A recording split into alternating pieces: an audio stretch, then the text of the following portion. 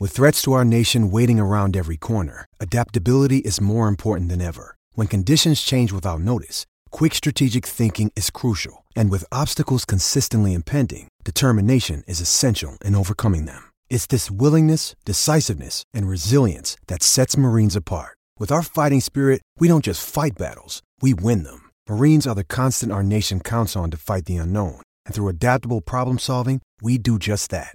Learn more at marines.com. Ladies and gentlemen, tonight, the reigning, defending,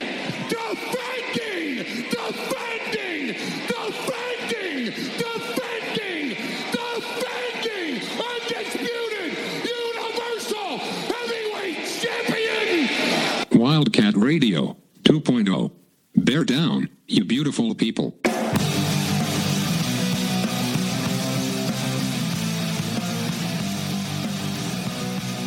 What's up, everybody? This is Wildcat Radio 2.0. I'm Adam Green. He's Brett Barry. And, Brett, I think maybe the best way to explain what happened with Arizona football last Saturday is that Arizona football played as good as their uniforms looked.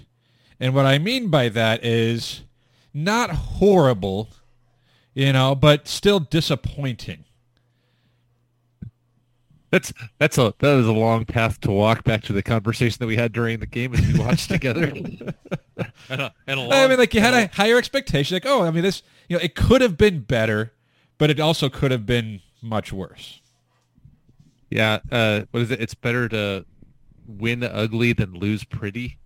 Yeah, and there's really, anytime you can go on the road, especially in a conference game, and win, you don't apologize for that, right? Like that. We have to get that out of the way right off the bat. Like you don't feel bad about winning 21-20 in Palo Alto.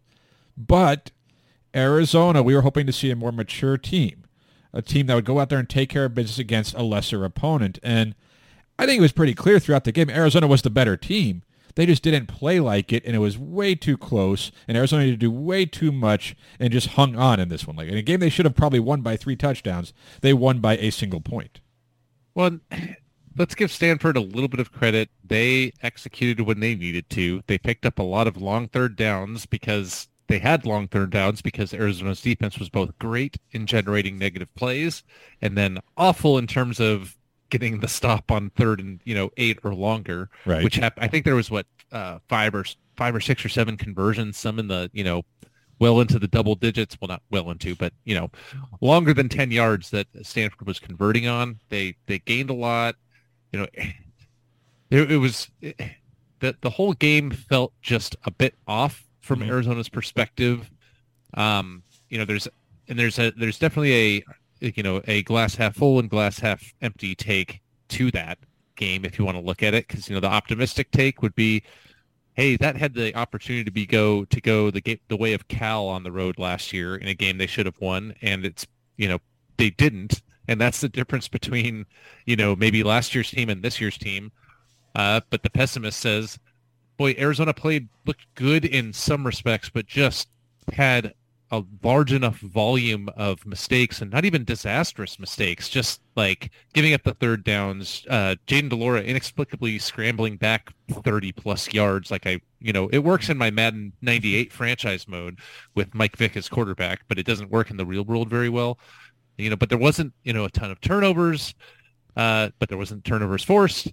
It was kind of just a strange game, right down to Jacob Cowing catching the kickoff and running out of bounds instead of fair catching it and putting Arizona in a bad field position with, if they don't get a first down, things could have gone sideways. Yeah, and maybe that's where, if you want to be an optimist, you say Arizona, they dealt with injuries.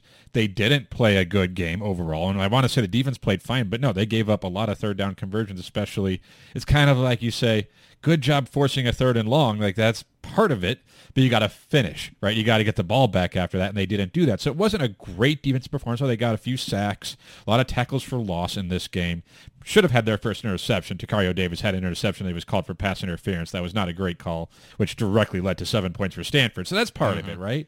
So you could say Arizona, you can't say they played a good game in really any facet, But at the same time, they battled through injuries. They battled through not playing a good game and won on the road. Now, is that a sign of their growth? Is it a sign of the talent disparity that they had in this game? The talent advantage? Probably, where they could play a bad game and beat Stanford on the road. And I guess that says something about where the program's at, that there is enough talent, just raw talent and depth on this team to withstand these injuries and to beat a bad team on the road. Like, that's a good thing, right? You feel good about that. But for Arizona, especially as they're about to embark on this gauntlet of a schedule, you wanted to see more.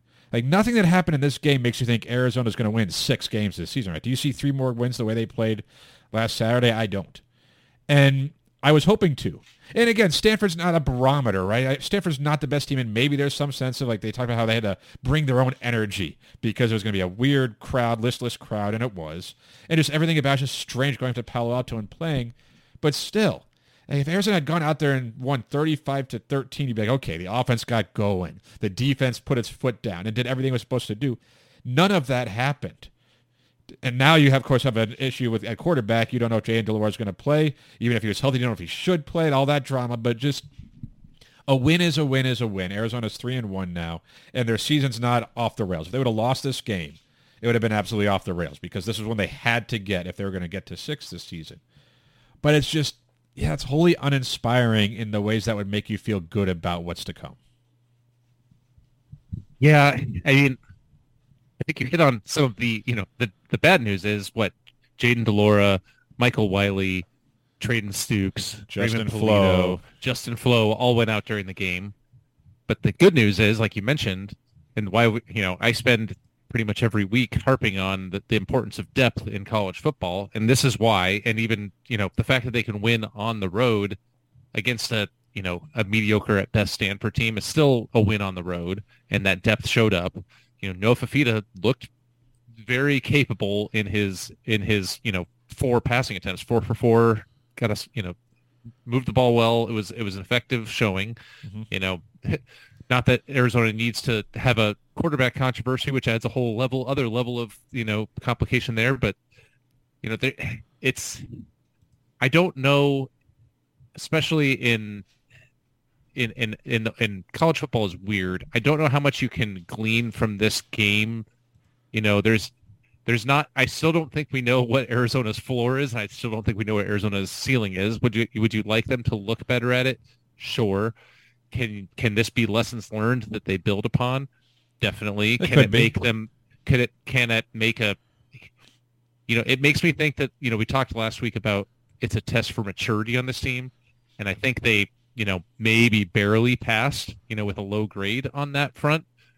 But the flip side to that is as you're entering the gauntlet, maybe a slightly immature team that barely passed that test needs a wake-up call to know that you need to bring it, every play of every game, which you'd like to think they wouldn't have to have that. But, you're talking about 18 to 20-something-year-olds. That would imply like maybe it's effort or focus, and I'm not sure that was it, right? Because there's something about the offense especially that's just been off all season. We've seen it. Now they got enough against NAU. The block field goal for a touchdown helped spark them there. Obviously, the second half, or after the first quarter against Mississippi State was better, right? And then you have the UTEP game where they ran the ball really well. But they haven't had whatever it was that was last year's offense. The big plays down the field, just the sharp passing game. They had a couple games that didn't go well for them, but even then the offense was never the problem last season in terms of putting up points and putting up yards. And you could argue that I remember I wrote something back to the Cal game that I blamed the offense because they needed to keep scoring, but only because we knew last year's offense could keep scoring.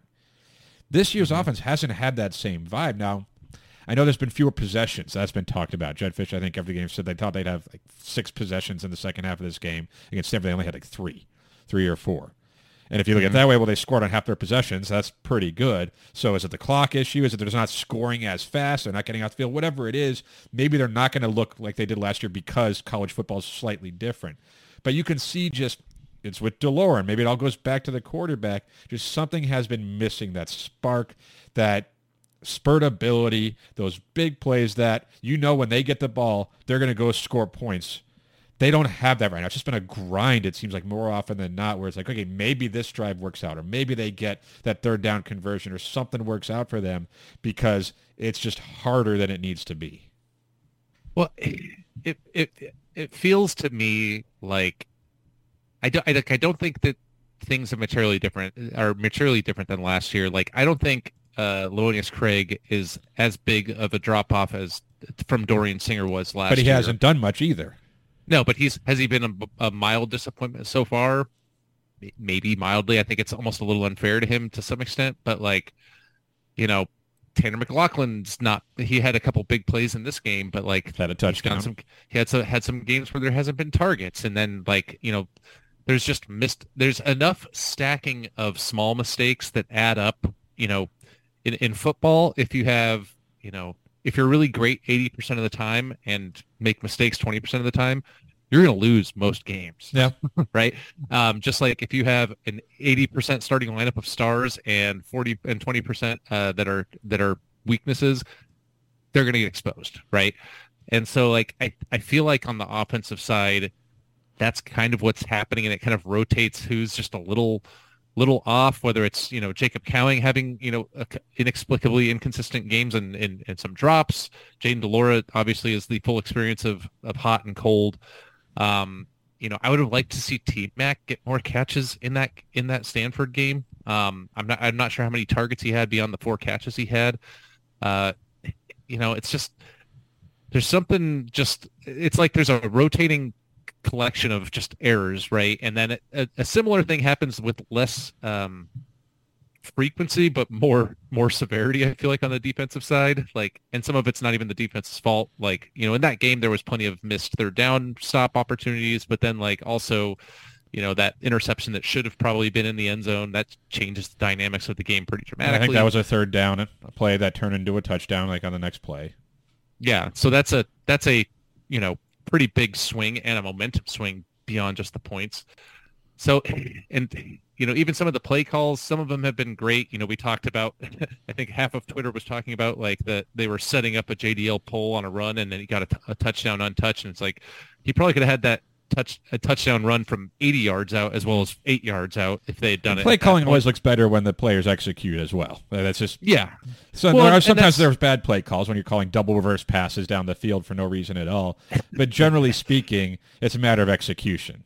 But that's not to say there aren't a handful in the game where Jed Fisher can say, well, I did not put my players in position to succeed. And maybe the game plan was weird. Maybe they saw something different from Stanford than they were expecting in this one, where what they went in thinking they were going to be able to do, they couldn't do. Like, I don't know enough about that. And we can kind of pivot, I think, Brett, to the big conversation, which has been Jaden DeLora, as long as we're talking about the offense here, is that he left it, I think it was like the end of the third quarter, beginning of the fourth quarter. He got hurt, and he didn't play again.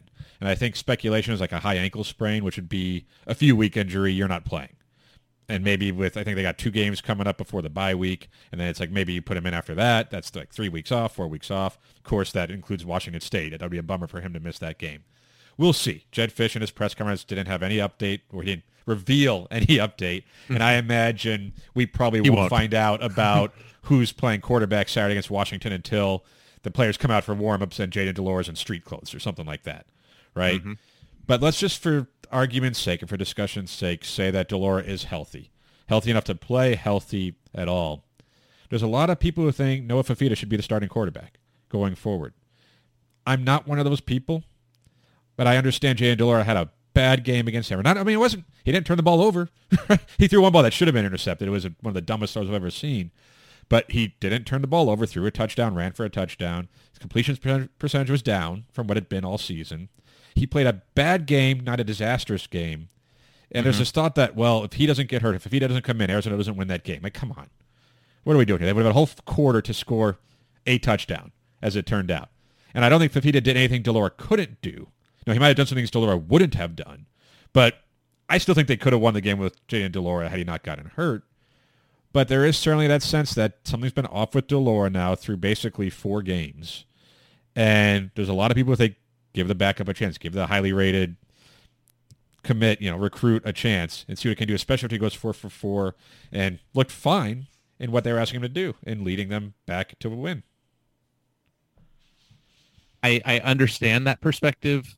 And like if DeLora is anything other than like 95% healthy, then he sits. Then he sits. Like and it's almost a perfect scenario too for a coach, I think, at that point. yeah, it's the most popular guy on a college football roster is almost always the backup quarterback, right? Because it's like you only see him most of the time in mop-up duty. This was not mop-up duty. This was go help win us the game duty. First meaningful snaps Fafita's had as a college player. Yeah, and he did well. He acquitted himself quite well. Mm-hmm. As good as you could have hoped. That being said, there's a reason why Jaden DeLora was a starter. There was talk in the last year in camp, 18 months ago in like the spring football and fall camp, there was talk about how JDL and Fafita were actually really close, and then it clicked for JDL, and he kind of seized the starting spot from there. And then this camp in spring, this most recent one, we kind of heard the opposite. We heard JDL was the clearly starter, and like these coaches generally know what they're doing.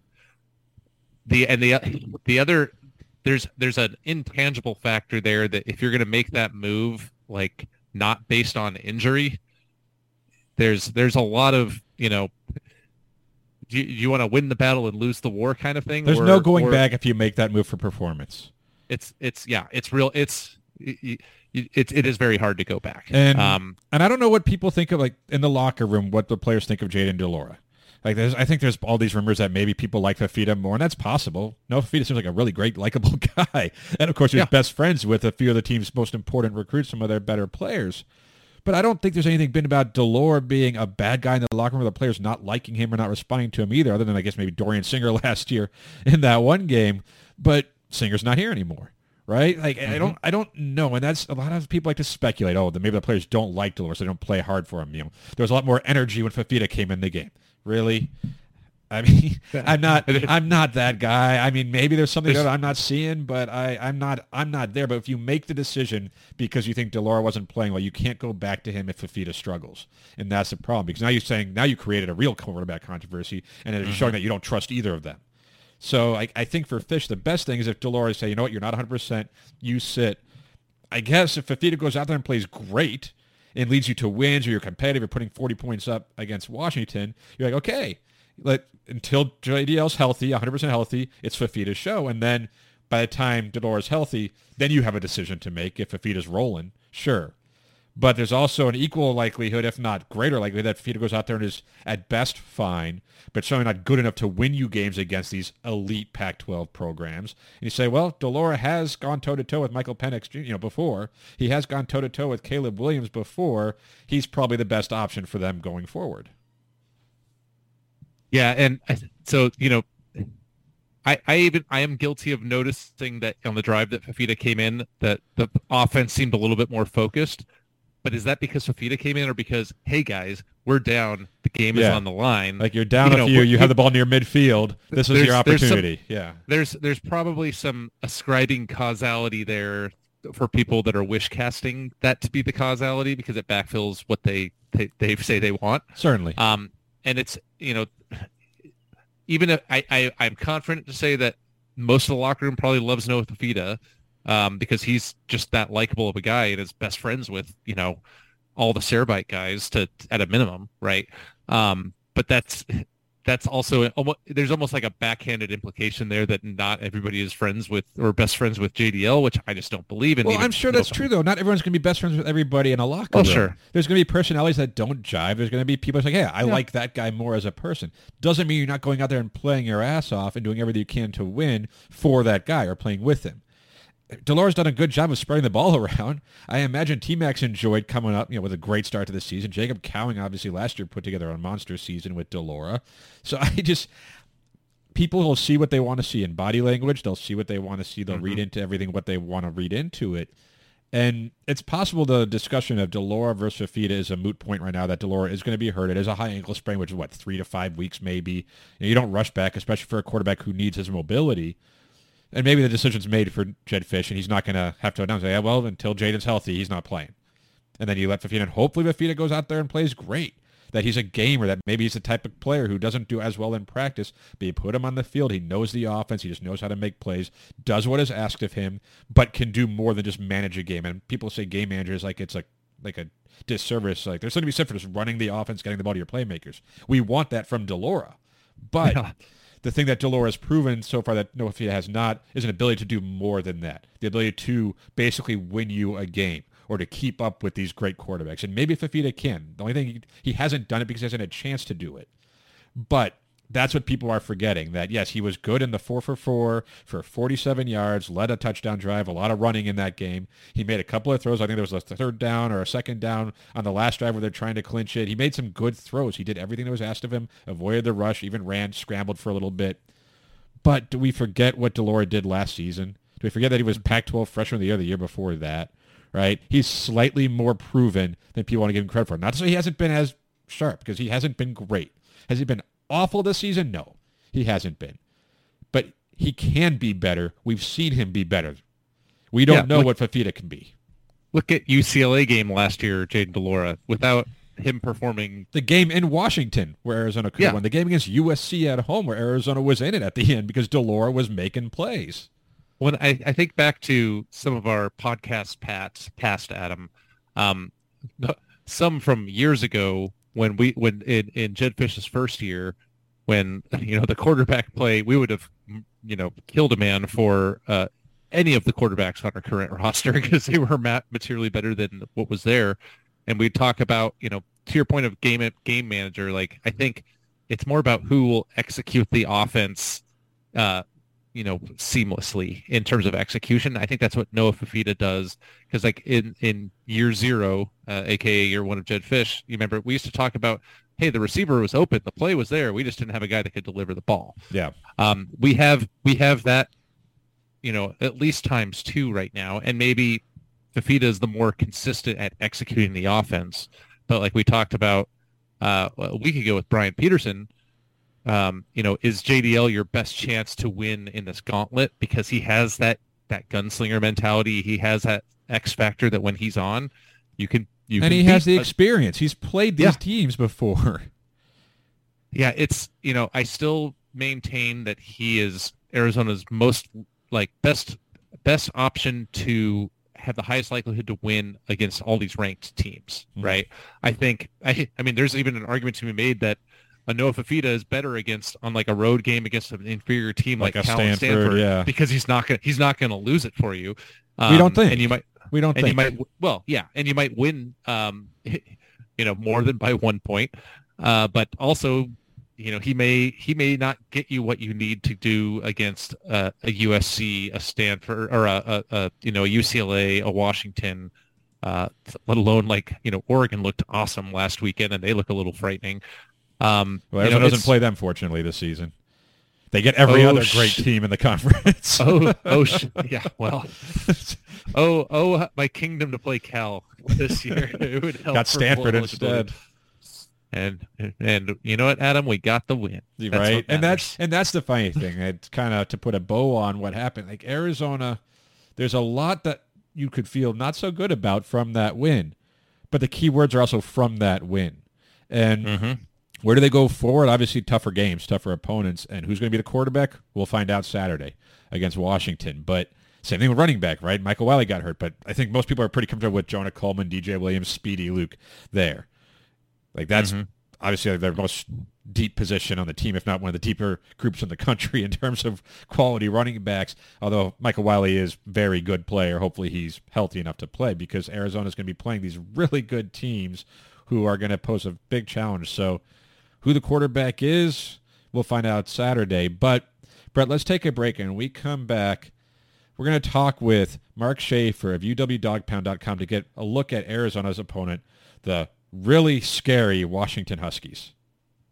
Another day is here, and you're ready for it. What to wear? Check. Breakfast, lunch, and dinner? Check. Planning for what's next and how to save for it? That's where Bank of America can help. For your financial to-dos, Bank of America has experts ready to help get you closer to your goals. Get started at one of our local financial centers or 24/7 in our mobile banking app. Find a location near you at bankofamerica.com/talktous. What would you like the power to do? Mobile banking requires downloading the app and is only available for select devices. Message and data rates may apply. Bank of America NA, member FDIC. When you need mealtime inspiration, it's worth shopping Kroger, where you'll find over 30,000 mouth-watering choices that excite your inner foodie. And no matter what tasty choice you make, you'll enjoy our everyday low prices, plus extra ways to save, like digital coupons worth over $600 each week. You can also save up to $1 off per gallon at the pump with fuel points. More savings and more inspiring flavors make shopping Kroger worth it every time. Kroger, fresh for everyone. Fuel restrictions apply. Welcome back. It's Wildcat Radio 2.0. We are joined by Mark Schaefer of UWDogpound.com to help preview Arizona's game against Washington this weekend. And I know, Mark, you follow Washington, you cover them a little bit here. I think it's probably Arizona fans who before the season started like, hey, Washington doesn't travel to the desert well. They find a way to lose games to opponents that they shouldn't lose to. This could be winnable. Then Arizona's coming off an uninspiring game against Stanford. Washington looks great, and I think people have kind of reassessed that. But welcome to the show. Washington's playing some pretty good football these days. Yeah, they really are. I mean, this offense just looks like one of the best, if not the best, I've ever seen, and that includes 2019 LSU.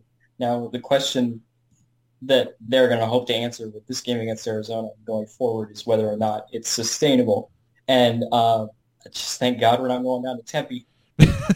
I was going to say, I know Brett and I have talked that Washington went to Tempe last year and lost to a bad ASU team. This Arizona team is better than that ASU team. With no coach, they're like third-string quarterback, and they lost that game. And I think ASU won 3 games. It was their last win of the season was against Washington. It made no sense, but I would imagine that loss probably helps Washington go into this game, understanding that you can't take anyone lightly. You're going on the road, that you need to bring it because you can be beat by anybody. And that's what I think the staff has done a great job of. Like coming into the Michigan State game, you're thinking, oh, Mel Tucker's not going to be there because he's suspended. It's an interim head coach. This could be a trap game for him. But then they come out and they just catch fire. So I think that really speaks to the level of preparation these guys have. Like any opponent, it's just like they're going to attack and they're going to be aggressive.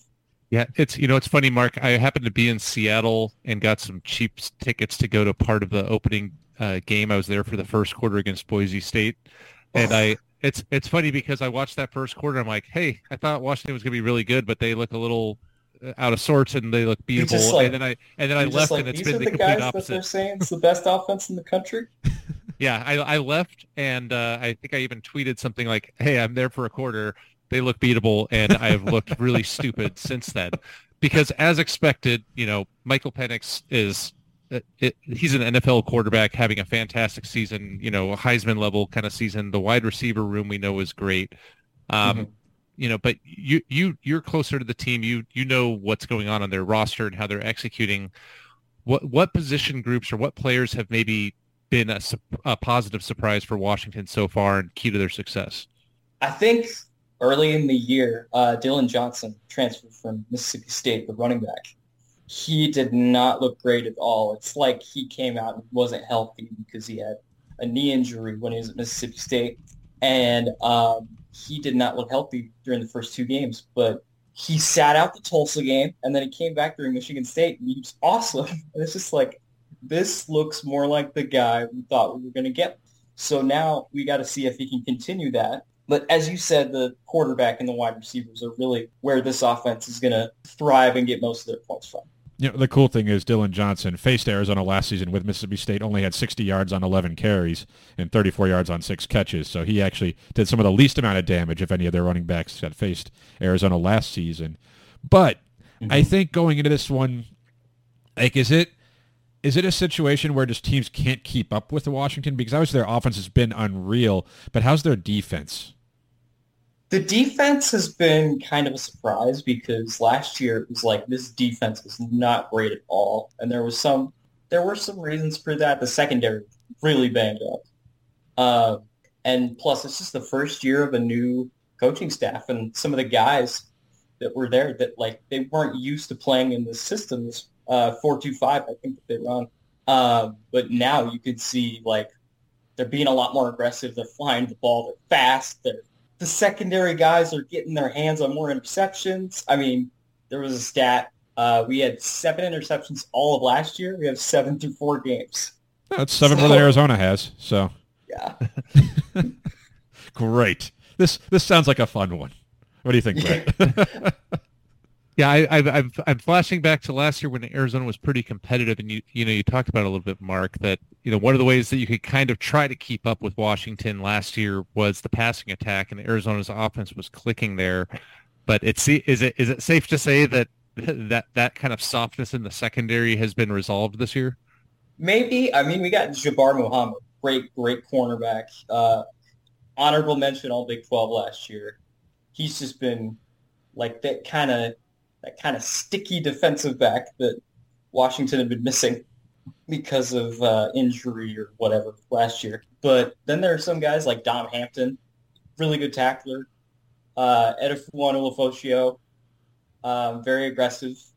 ZTF's very aggressive. I wouldn't count out Braylon Trice. So yeah, just all of those guys just make a difference. It seems like now, just looking at the stats, like we're used to really good Washington defenses other than last season, but when Arizona would face Washington, they always had a really strong, stingy defense. Only 5 sacks so far this season. Is the pass rush, is it, because I imagine teams are throwing against Washington quite a bit, so is the pass rush maybe not as strong as we're used to seeing? It's really weird because, like, if you look at what we're actually doing on defense, we're getting to the quarterback. They're just getting the ball out fast, and maybe that's where most of the mistakes are happening to allow for those interceptions. I don't know. But I would say that the pass rush is doing their job, even though the stats don't show it. Okay, because that's true. You can get, I mean, pass rush's job is to fluster the quarterback, even if you don't get the sack, if you're forcing early throws that are off time, off course, right, and that's how you get interceptions. So, okay. So it's not as simple to say, oh, well, they only have 5 sacks. They don't get after the quarterback. They're still getting after the quarterback. It's the same thing with Braylon Trice. I mean, I think the defensive coordinator, William Inch, said that people are still game planning for him, even though he's been quiet. So that's probably why. Like the impact is there, even if the stats aren't showing it. Yeah. Great. I was trying to find a weakness, you guys. I really was. And that's what I came up with. Very afraid, Adam. Well, if there's one thing I know, it's that Adam is usually wrong. So now I expect a much more likely Arizona upset based on his lack of confidence. Yeah, and it tracks for our record down there historically. So yeah. So, Mark, I'd love to get your perspective as somebody that's watching, from afar. Like, you probably aren't watching Arizona games like we are, but you probably have a sense of what's going on, in terms of the perception of the Arizona program from the UW perspective, and the players and coaching staff, the local media, the fan base. What would you say is the vibe of the Washington clan heading into this game in terms of what they think when they think of with Arizona football today? Well, for one thing, we know who your guys' quarterback is, right? Maybe we don't even know who the quarterback is this weekend.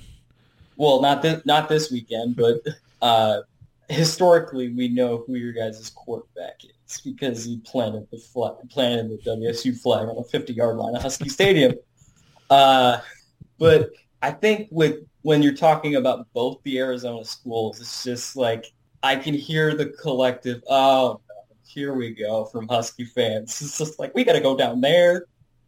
Well, even 2 years ago, Arizona, last time Washington went to Tucson, that was a game against Arizona won a game all season. I know Washington wasn't as good that year. I think I forget who the coach was, the guy who got fired. That was Jimmy Lake. Second year of the Jimmy Lake era. And it was not a pretty game, but Arizona probably should have won if not for one of their patented screen passes that gets intercepted. Arizona probably steals that game. They didn't, but it was just a lot closer than it should have been. It was a game a bad Arizona team should have won. So it's not unheard of that Arizona, who is 3-1, and they've won 5 games last season, they've supposedly improved. And we watched them enough. Their defense is better than it's been in a long time, and the offense hasn't quite clicked, but there's playmakers, there's skilled talent all over. It's not unheard of or unreasonable to think Arizona can compete and maybe steal this game based on historical precedent and the way the roster looks. At the same time, Washington looks as absolutely dominant this season, where Arizona doesn't. Is that, from your perspective, is that like kind of comforting going to this and saying, okay, they're not going to take Arizona lightly, and come on, Arizona's playing like that and Washington's playing like this? It is a little bit comforting to see that last week against Cal, we put up 50 points before halftime. So, and Cal historically has had really good defenses under Justin Wilcox. So that is just a mark of like how prepared the offense is, how prepared the defense was. So we're not going to take anybody lightly. That's a shame. I am kind of a little bit scared of Arizona because of historically the Huskies have not done well against the Arizona schools on the road.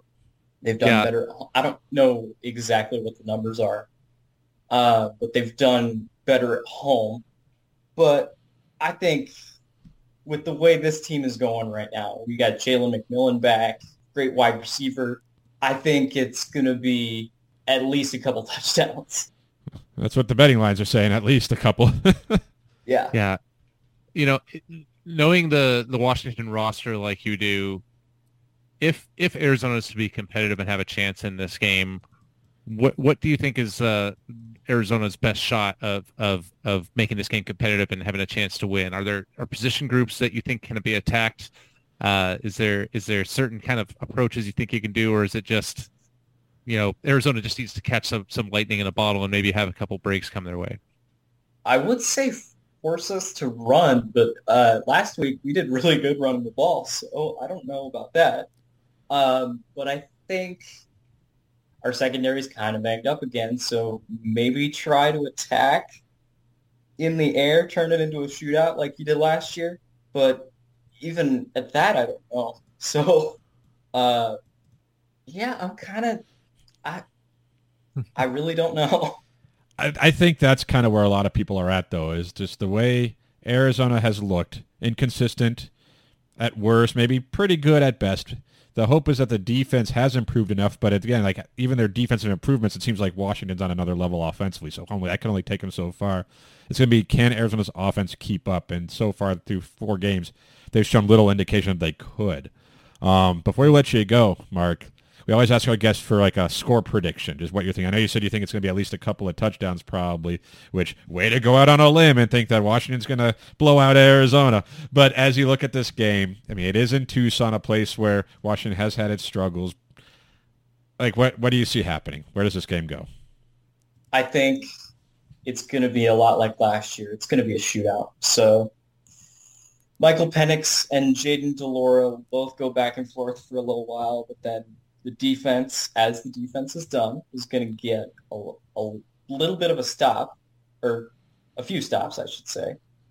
And they're going to frustrate Jaden DeLore because some of the guys there, they know this guy and they hate this guy. So they're going to get a few stops, and I think Washington's going to pull away. I think it's going to be 52-35. Now, really quick, though, what if DeLora doesn't play? Does Washington maybe hate Arizona a little less and ease up on Noah Fafita? No, I don't think so. I mean, I think they're still going to be attacking and aggressive on defense like they've been all year. Well, and we hope both teams have fun. I'm sorry. Or if this prediction proves wrong, you're welcome. Right? I mean, I always feel bad 'cause, like, our predictions are usually wrong too. So, you know, we'll see. But we hope you're wrong on the prediction, but I understand why you would make it so, like why you would make that prediction. I don't think it's not too arguable based on the evidence that we have and how these teams are playing. Right. But Mark Schaefer, UWDogpound.com. It's the SB Nation site for Washington. We appreciate the time. And, yeah, hopefully it's a competitive game. Hopefully it's a fun game, a late-night game down in the desert. But we appreciate your time. All right, guys. Thank you. Appreciate you. All right, that's Mark Schaefer. When we come back, we'll give you our final thoughts on Arizona, Washington, the likely bloodbath.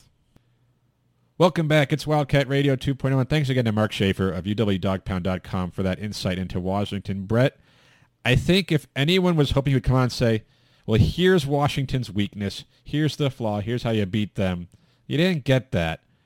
And that's fair, because nothing we've seen from Washington this season, other than the quarter or half you saw of them to start the season, makes one think that they have any really exploitable weakness. Like, it is football. Any given game, anyone can win. We know that. But they look really damn good coming into this one. Yeah, I mean, there's a very real and strong argument to be made, and I might even agree with it, that Washington is the best team in the Pac-12 and maybe in the country when they're playing their Can best. they just go to right? the Big Ten already? I think that's just go. But also, that's why you play the game, first of all. If they're gonna try to manufacture some motivation with Jaden DeLora, pull a Deion Sanders and claiming disrespect from planting the flag 4 years ago, and then Jaden DeLora doesn't play, that has a way of deflating that motivational tactic. And I'm, maybe just trying to talk my way into how that this game could be, it's always a challenge on the road. We just talked about it with Arizona on the other side.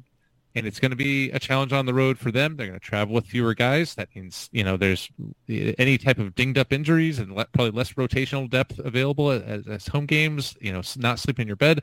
There's all these reasons why it's hard to win on the road. It's also going to be family weekend. I think it's going to be close to a sellout. There's going to be a lot of energy there. And that can, if Arizona comes out and gets a good start, that's the kind of thing that can keep momentum going. Yeah. And I don't think that Washington is unbeatable. I think they're very good. I think Michael Penix might be the best pure quarterback in college football, in terms of just he's a guy that is just really effective and accurate, and he doesn't necessarily blow you away like a Caleb Williams can. He kind of reminds me, and I mean this as a compliment, not as an insult. I think he's like Geno Smith, where he's just super, he's just a gamer and accurate makes the plays, can make all the throws. Yeah, exactly. And there's so much value to a guy like that, but guys like that also make mistakes. I remember Justin Herbert inexplicably throwing terrible picks in Tucson, and now that's one of the reasons I was not convinced he was going to be a great NFL quarterback, and I was wrong there because I was over-indexing to that game. Yeah. Well, I think what you're getting at is nobody should be unbeatable, right? Any given game, anything can happen. Washington gave up 32 points to Cal last week, so their defense maybe can be scored. I don't think Cal's a particularly good offense. I do feel that if Arizona's offense had looked better this season, especially better going into this game, if DeLore had been healthy and firing on all cylinders, if Stanford was the get-right game, where they went out there and they scored 38 points and DeLore threw 3 touchdowns, 4 touchdowns, and just everything looked good, they were healthy, you'd be like, okay, maybe this is when they're ready for. Right, they're grown up. They're ready for Washington. It's at home. They'll have family weekend. It'll be basically a sellout, if not a sellout. We're recording on Tuesday. I know they're close to selling out this game. Under the lights, anything can happen. With an improved defense, maybe they get after Penix. They pressure him more than he's been pressured this season. Arizona's front has been getting after the quarterbacks better than we've seen. But just, it feels like we haven't seen Arizona's best game, but I don't know what their best game is anymore. I don't have any sense of that, especially when we don't know who the quarterback's going to be. So, is there a world where Arizona wins this game? Sure. There is. It's the defense comes out just rolling, gets after Penix, makes his life miserable, and instead of throwing for 300 yards and 4 touchdowns, he's running for his life half the time. He's getting hit. He's getting knocked down. He's getting forced into throws that he doesn't want to make, and when he doesn't want to make them. And then the offense keeps up the best it can. But it's probably a low-scoring game is Arizona's advantage in this one, based on the way they've been playing. But that's a tall order. That's tough to ask of the defense. And it's the defense that's looked better, but they haven't faced an offense this good yet. So, yeah, I agree. I don't think we've seen Arizona's best game, but I also don't think we've seen Arizona's best game plan from the coaching perspective yet this year. And I think Washington, I've actually been thinking about this a lot, of how do you try to approach this game if you're Arizona? And I think a lot of it is you want to turn their offense into Arizona's offense of last year, which was really good between the 20s. Yeah. And they have to settle for field goals. And there's ways to do that. Like I've been chewing on this all week, and I'm telepathically sending it to Johnny Nansen. He'll probably do something better because he's he is a defensive coordinator, and I am certainly not. But yet. I would do 2 deep safeties lined up really deep. If Justin Flo is healthy, I make it real simple. You spy the quarterback, you see if there's a run, and if there's not, you charge after you try to rush a throw. And I think you take your big, strong corners and you press on the side and you try to force them to beat you with the run and try to force them, barely change up that and try to make them, settle for dink and dunk passes rather than the big explosive plays. Things that they don't want to do. And and conversely, on Arizona's offensive side, I think you want to do the dink and dunk offense and control the ball for as long. You kind of want to shorten the game. Yeah, you want to get the ball out on the sidelines. You want to get out of the hand of the quarterback, whoever it is, early. I'd like to see, and then see more of like what we saw against Stanford, doing that, and then setting up Tanner McLaughlin in the middle of the field. Try to run the ball maybe a little bit more. The more if you can.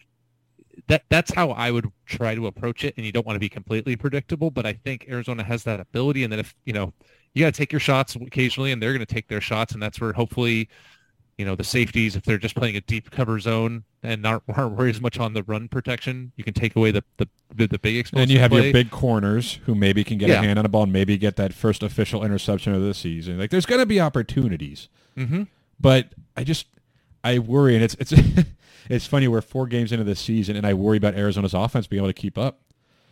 Going into the season, it would have been like, can the defense improve? We always thought if the defense can just be average, this is a bowl team with the way their offense can play. The defense has been better than average this season, and it's hard to say they look like a bowl team because of the way the offense has played. And can that change this game? Yes, it can. I think we were kind of getting to it earlier. Like, you're only as good as your next team. Like, they could look bad against Stanford, come out and just look great against Washington. That's entirely possible. Right, like it can happen. There's nothing that says it can't. Like different game plan, different opponent, just different focus. You're at home now. Everything maybe goes in your favor. The bounces go your way. Something goes, and all of a sudden you're scoring 40 points and looking really good doing it. But it's just a lot. Now, granted, there's a reason why Arizona's an 18-point underdog as we're recording. Like they are not supposed to win this game. They are not supposed to keep it close. Yeah. If they're going to win, it's going to be because the defense makes some plays and makes Penix look average, makes him look just good and not great. He's not Heisman Penix.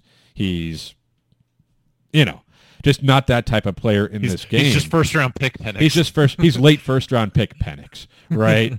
Like that's he has to, and that's if you get pressure on him in a way he hasn't been pressured. If you get him on the ground, if you're just shoving him around back there, if you can take away the running game a little bit. Arizona's run defense has been good. Right, if you can do those things and make them one-dimensional, then your Taylor Upshaws, your Jacob Manus can get after them. Your blitz package. Like it's going to be tough. But I think Arizona has the horses on defense. They have the players on defense to do a better job against Washington than they did last season. The question is, if the defense can slow them just a little bit, can Arizona's offense elevate its play to the point where it can keep up and make it a really competitive, close game? Yeah, if you're close into the fourth quarter, if you're within a score one way or the other here, then, yeah, with the way that crowd's going to be, with Washington's history in the desert, you can make things real tough on them. But you have to be there in the fourth quarter. Well, you have to execute. I had laid out my plan, and like even that, you don't necessarily leave a lot of support in the run game, but if you get a healthy Bill Norton back, he's been a one-man wrecking crew against run games, right? He's not necessarily the quarterback pressure guy, but he can be enough to, know his assignment. And they can Tyler be Manoa down there. I think there's more of a path to victory here than the spread would indicate, right? This is like, the spread is like, is it bigger than what ours was with UTEP, which I don't think that's that much of a disparity. And even then, anytime there's a large spread like that, it doesn't make sense. I would never want to touch it as a bet. And like also, and I said this after the Stanford game on the Twitter, the ex-Twitter machine, I think is the best term for it nowadays. This has the vibe to me, and this could be completely wrong, and hold me accountable next week, where Arizona's going to outperform expectations significantly.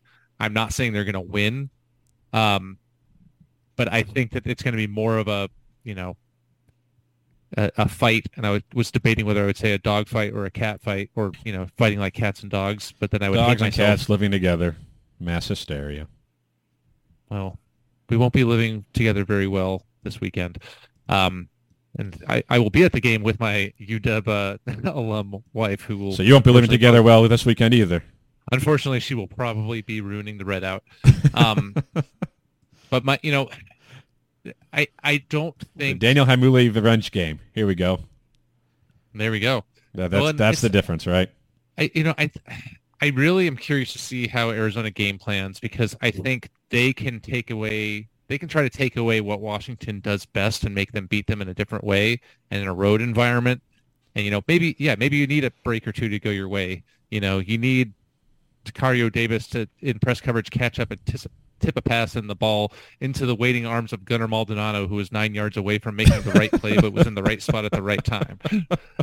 I know every Arizona fan is thinking, like, if I'm Washington, I'm attacking number 9.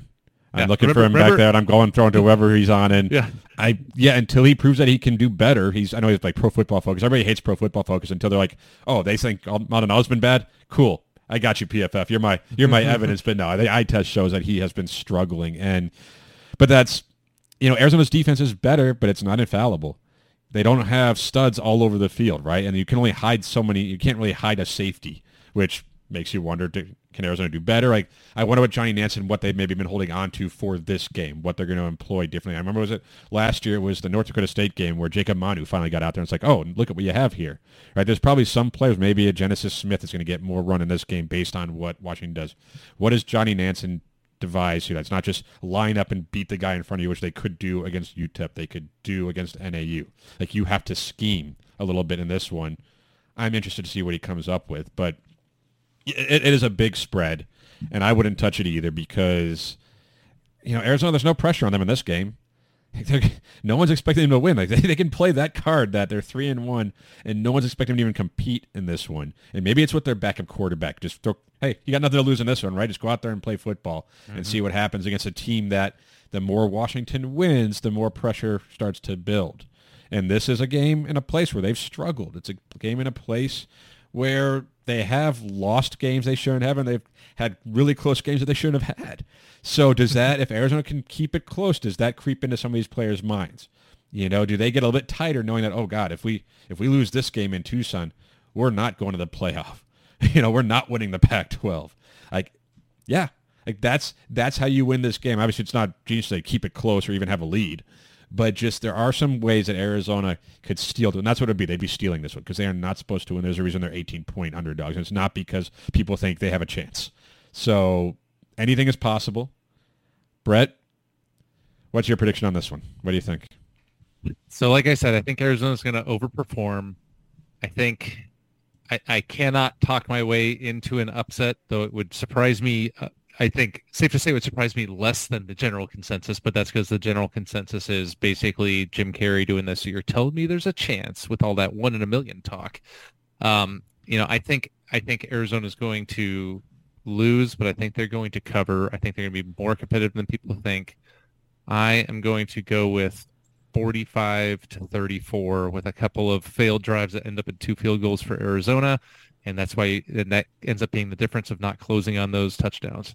I got 38-20. It's right on the line. I know, but that Arizona's offense does better than it had. Maybe with Fafita, just running a different offense, a different style. And I just think Arizona does have too many playmakers offensively. As long as you can get them the ball, they will move the football. But there'll be a couple of drives that end in field goals. And the defense they'll acquit themselves well. They're not going to be a sieve. They're not going to just be run over and thrown over the entire night. But they're not going to be able to not going to be able to do enough for an offense that can't keep up. So 38-20 is my final there. And I guess hopefully we're both wrong in so much that Arizona wins. But either way, it's an interesting game to look at and to try to predict. It's on Pac-12 Network because why wouldn't Pac-12 want possibly its best team against a 3-1 team on a channel that people could see? So... And you wonder why the conference is going away with such great decision-making as that. It's a mystery. It really is. Anyway, moving on from football. That should be an interesting game. Of course, men's basketball. Tommy Lloyd was talking about, they had a press conference as the season started. I think the Red-Blue game, isn't that this weekend? It's Friday. They're not calling it Red-Blue weekend. It's something else they're calling it. But basketball season for men and women has I guess officially begun, which, now we'd have to say just wait till basketball season. It's here. So that's neat. Pretty excited for both those programs, what they did. Except for I don't think the Red-Blue game has any ability, even on said network of Pac-12. I don't think there's even an ability to watch that game, which is unfortunate. But I do want to call out that Tommy Lloyd seemed to acknowledge that he cut his bench too short last year and called this the deepest team he's ever had, which tracks with what we were kind of hoping / expecting. I don't. It tracks with what I think the roster is, but I'm curious to see how that impacts things once the games get for real, because that non-conference schedule it ain't no joke. And it's easy to talk about extending your lineup and going deeper into your bench before the games start. And then when someone like maybe Henry Vasar doesn't come out and play as well as you were hoping he would, or just whatever, I don't want to just pick on Henry Vasar. It's the first name that came to mind as someone who we thought would have a bigger role last season and did not.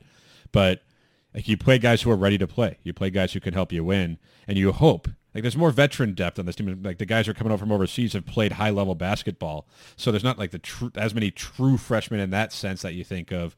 So maybe they are more ready to play.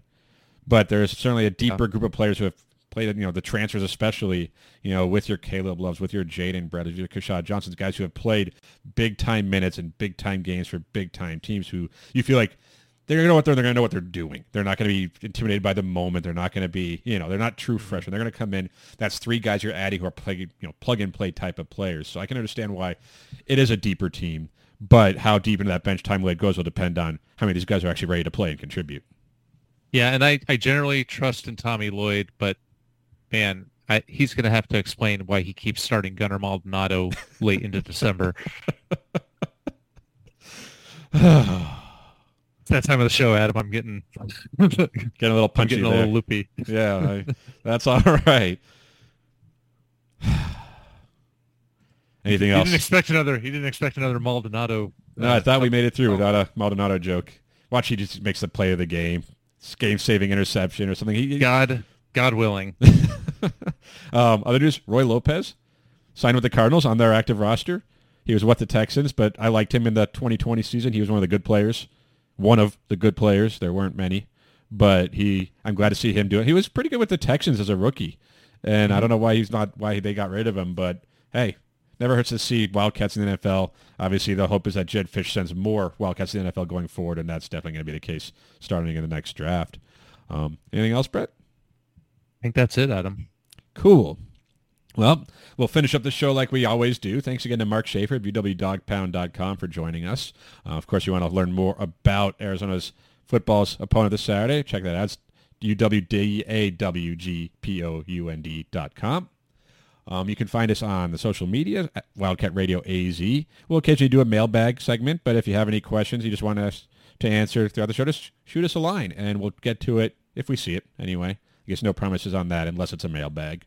You can find us on iTunes, on Spotify. Subscribe to us on both of those platforms, but if you're on iTunes, leave us a rating and a review, and we will read that review on the air. But yeah, I think that's about it. We appreciate y'all listening. Hopefully Saturday's a good game, because it would be a really big win and huge step for the program if Arizona can pull it off. But I think a lot of folks would just like to see them keep it close and entertaining, just based on expectations, right? Is that fair? I think that's right. All right, so we'll see. But for Brett, I'm Adam. Thank you for listening. We'll catch you next week. And until then, remember to bear down. Bear down.